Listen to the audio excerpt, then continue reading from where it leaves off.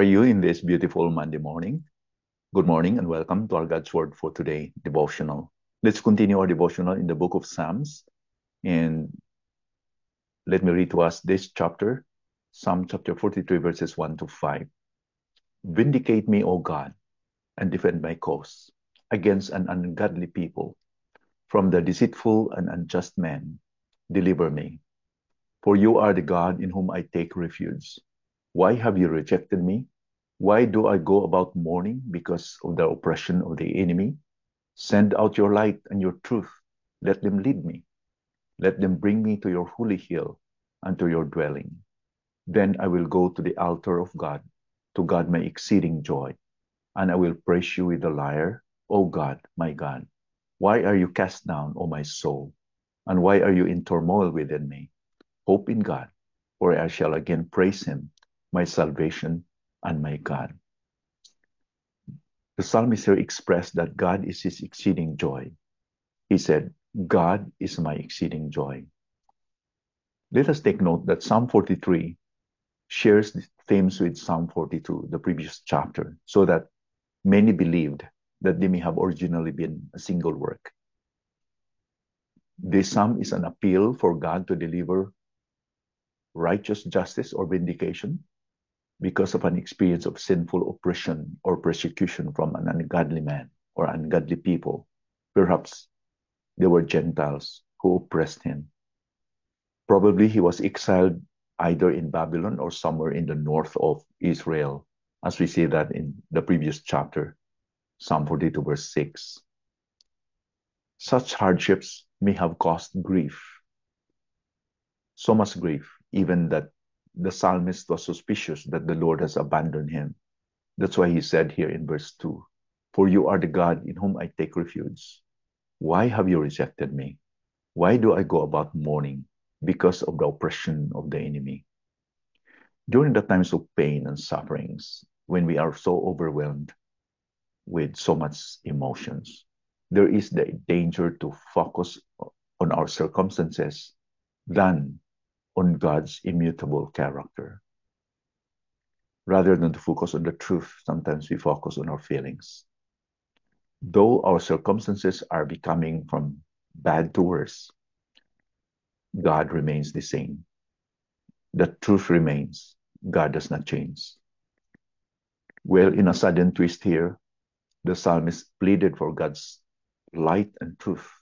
He asked God for his light and truth in order to guide him back to the holy hill, referring to the temple of God at Jerusalem.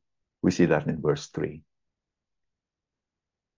In other words, an implication here is this, that the psalmist did not trust his feelings anymore. He did not trust his own choices and his own instincts or his own mind, so that he clung unto the Lord and asked God's light and truth. I think this is a good reminder, a good lesson for us to learn, that we should not trust on our own feelings anymore, but ask God to give us light, to give us the truth, and to redirect us towards himself.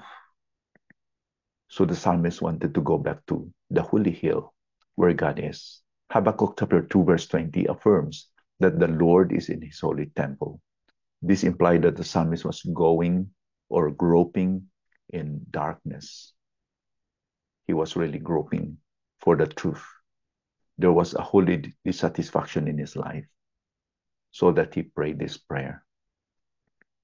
Today, let's thank the Lord for his Spirit, because the Spirit guides his believers by granting them understanding through God's truth, his holy word. That is the essence why we have this devotional every day, because God's word is the truth. And the Holy Spirit can use his word to guide us towards himself. Jesus promised his disciples that the Holy Spirit will come in order to teach them all things, the truth. In John 14:26, in 1 Corinthians 2, verse 6 to 16. And Jesus referred the word of God as the truth in John 17, verse 17, when in fact he prayed this prayer to his disciples: set them apart unto thy truth, for the word is truth. The psalmist here anticipated a hopeful moment, looking forward to approaching the altar and praising God with music once again.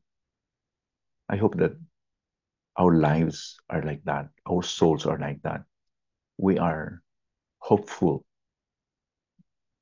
as we approach during the time that we will gather together. We have that kind of hopeful attitude, and we want to experience once again the joy of being with God's people. And the reason behind why he was so hopeful is that he found out that God is his exceeding joy. Is God our exceeding joy? Just like this psalmist. Even David has expressed that God is his exceeding joy when he wrote in Psalm 27, verse 4. Let me read. One thing have I asked of the Lord, that will I seek after, that I may dwell in the house of the Lord all the days of my life, to gaze upon the beauty of the Lord and to inquire in his temple. David, who was the king, living in a beautiful palace, sitting in a beautiful throne, there was nothing comparable for him than to be in God's temple, to gaze upon the beauty of the Lord all the days of his life. I pray that God will put these desires, this hungering and thirsting for God in our lives, not only today, but every day. There is no experience comparable to be in the presence of God, as the psalmist also wrote in Psalm 84, verse 10, that says, for a day in your court is better than 1,000 elsewhere. I would rather be a doorkeeper in the house of my God than dwell in the tents of wickedness. Nothing can quench the desire of this psalmist.